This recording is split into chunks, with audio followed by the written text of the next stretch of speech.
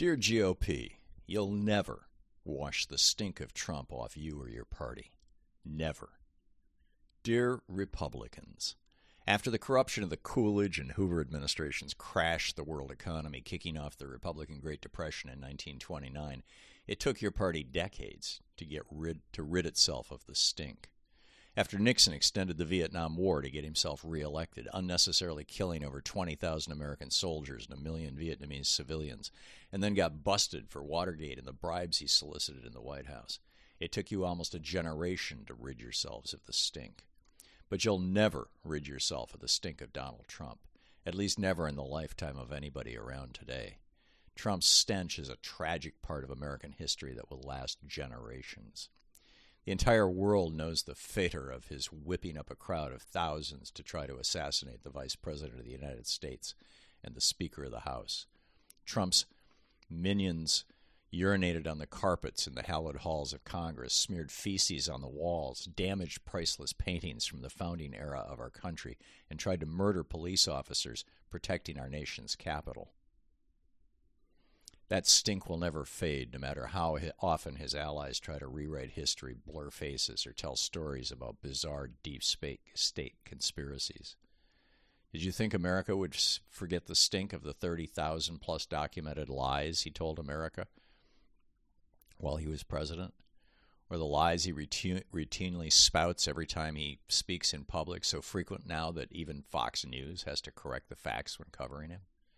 How about the reek of his dictator-like pronouncements that he will destroy the American civil service and fill our government with corrupt toadies, then imprison his political enemies and send the military into the streets like Maduro has done in Venezuela and tin pot dictators do all across the world?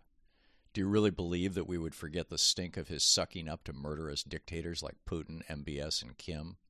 Now that effluvium is being smeared all over Republican politicians one after another as they follow Trump's orders, which he no doubt received from Putin, to abandon Ukraine. Cowards all, covered in their wretched, cowardly, unpatriotic stink. This is the man who tried to blackmail a Democratic ally into manufacturing dirt on his political opponent, withholding aid to Ukraine in the face of Russian attacks. The stink of that crime was so heinous he was impeached for it.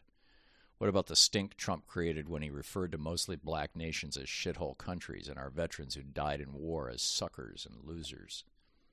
When he told General Mark Milley he didn't want to again share the stage with an injured veteran because such heroes don't look good?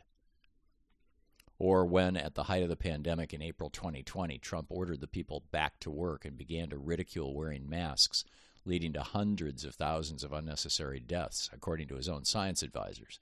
The British journal Lancet put the number at around 500,000. At the time, most COVID deaths were in blue states, Connecticut, New York, Washington, New Jersey, and Trump agreed with Jared that they could politically benefit by blaming the deaths on Democratic governors.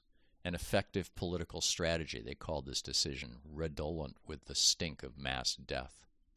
That same son-in-law, by the way, who Trump helped hustle $2 billion from the Saudis in exchange, apparently, for downplaying the murder of a Washington Post journalist and looking the other way at how they oppress women. Do you think we fail to notice the reek of corruption?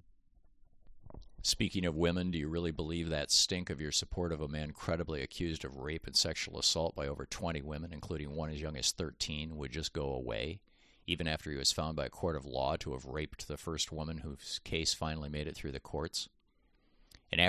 As average working Americans struggle to pay their taxes, Trump pushed through an odious $2 trillion tax cut for himself and his billionaire buddies, creating the largest budget deficit by any president in the history of the nation. Do you think America will forget? Or the stink of his multiple business frauds? He was convicted and forced to pay millions in restitution to victims of his Trump University fraud. They shut down his phony New York charity.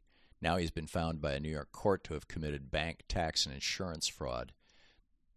They're just trying to figure out how big the stink is so they can quantify it as a fine. How about the overwhelming stench of tearing babies from their mother's arms at the border and then trafficking them into phony Christian adoption services that then vanished, leaving over 1,000 grieving families still not knowing the whereabouts of their little girls and boys to this day? or the stink from the naked campaign lies he blithely told to get votes, promising a new national health care system, a revitalization of America's infrastructure, or his claims that he supported organized labor at the same time his appointees to the Department of Labor were working to block unionization efforts across the nation. Even worse, this adulterer who had affairs outside his marriage with every one of his 3 wives and never goes to church, but still claimed to be a Christian, told sincerely religious people he was their champion. Not noticing the sulfurous smell that surrounds Trump, many believed him and still do. In actual fact, he was only championing the hypocritical multimillionaire TV preachers who shared their hustle with him. He supported their violations of tax law in exchange for their endorsement from the pulpit. Then he tried to overthrow an election he knew he lost by 7 million votes and is today threatening to try it again. The whole world is aghast at the stink of that tin pot dictator effort and terrified that he may succeed the next time. Germans still struggle with the stink of a leader who referred to his political opponents as vermin and promised he was going to take care of them,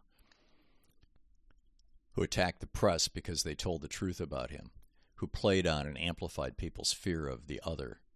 You will too, for long after Trump himself has shuffled off this mortal coil. Pathetically, you Republican members of Congress have now smeared yourselves with the slime that has surrounded Donald Trump his entire criminal life. Have you noticed how many of your colleagues are fleeing? Do you really think you can ever wash off yourself the reek of your association with treason and attempt to betray and overthrow America even worse than what Benedict Arnold tried? Seriously, Republicans, do you not think America can smell what's going on? Trump bragging that he ended women's rights to bodily autonomy, his promotion of guns and assault weapons because the nutcases who followed him think they're going to be soldiers in a coming civil war, his refusal to do anything about the climate change that is now killing Americans every day. America has had a few truly awful presidents.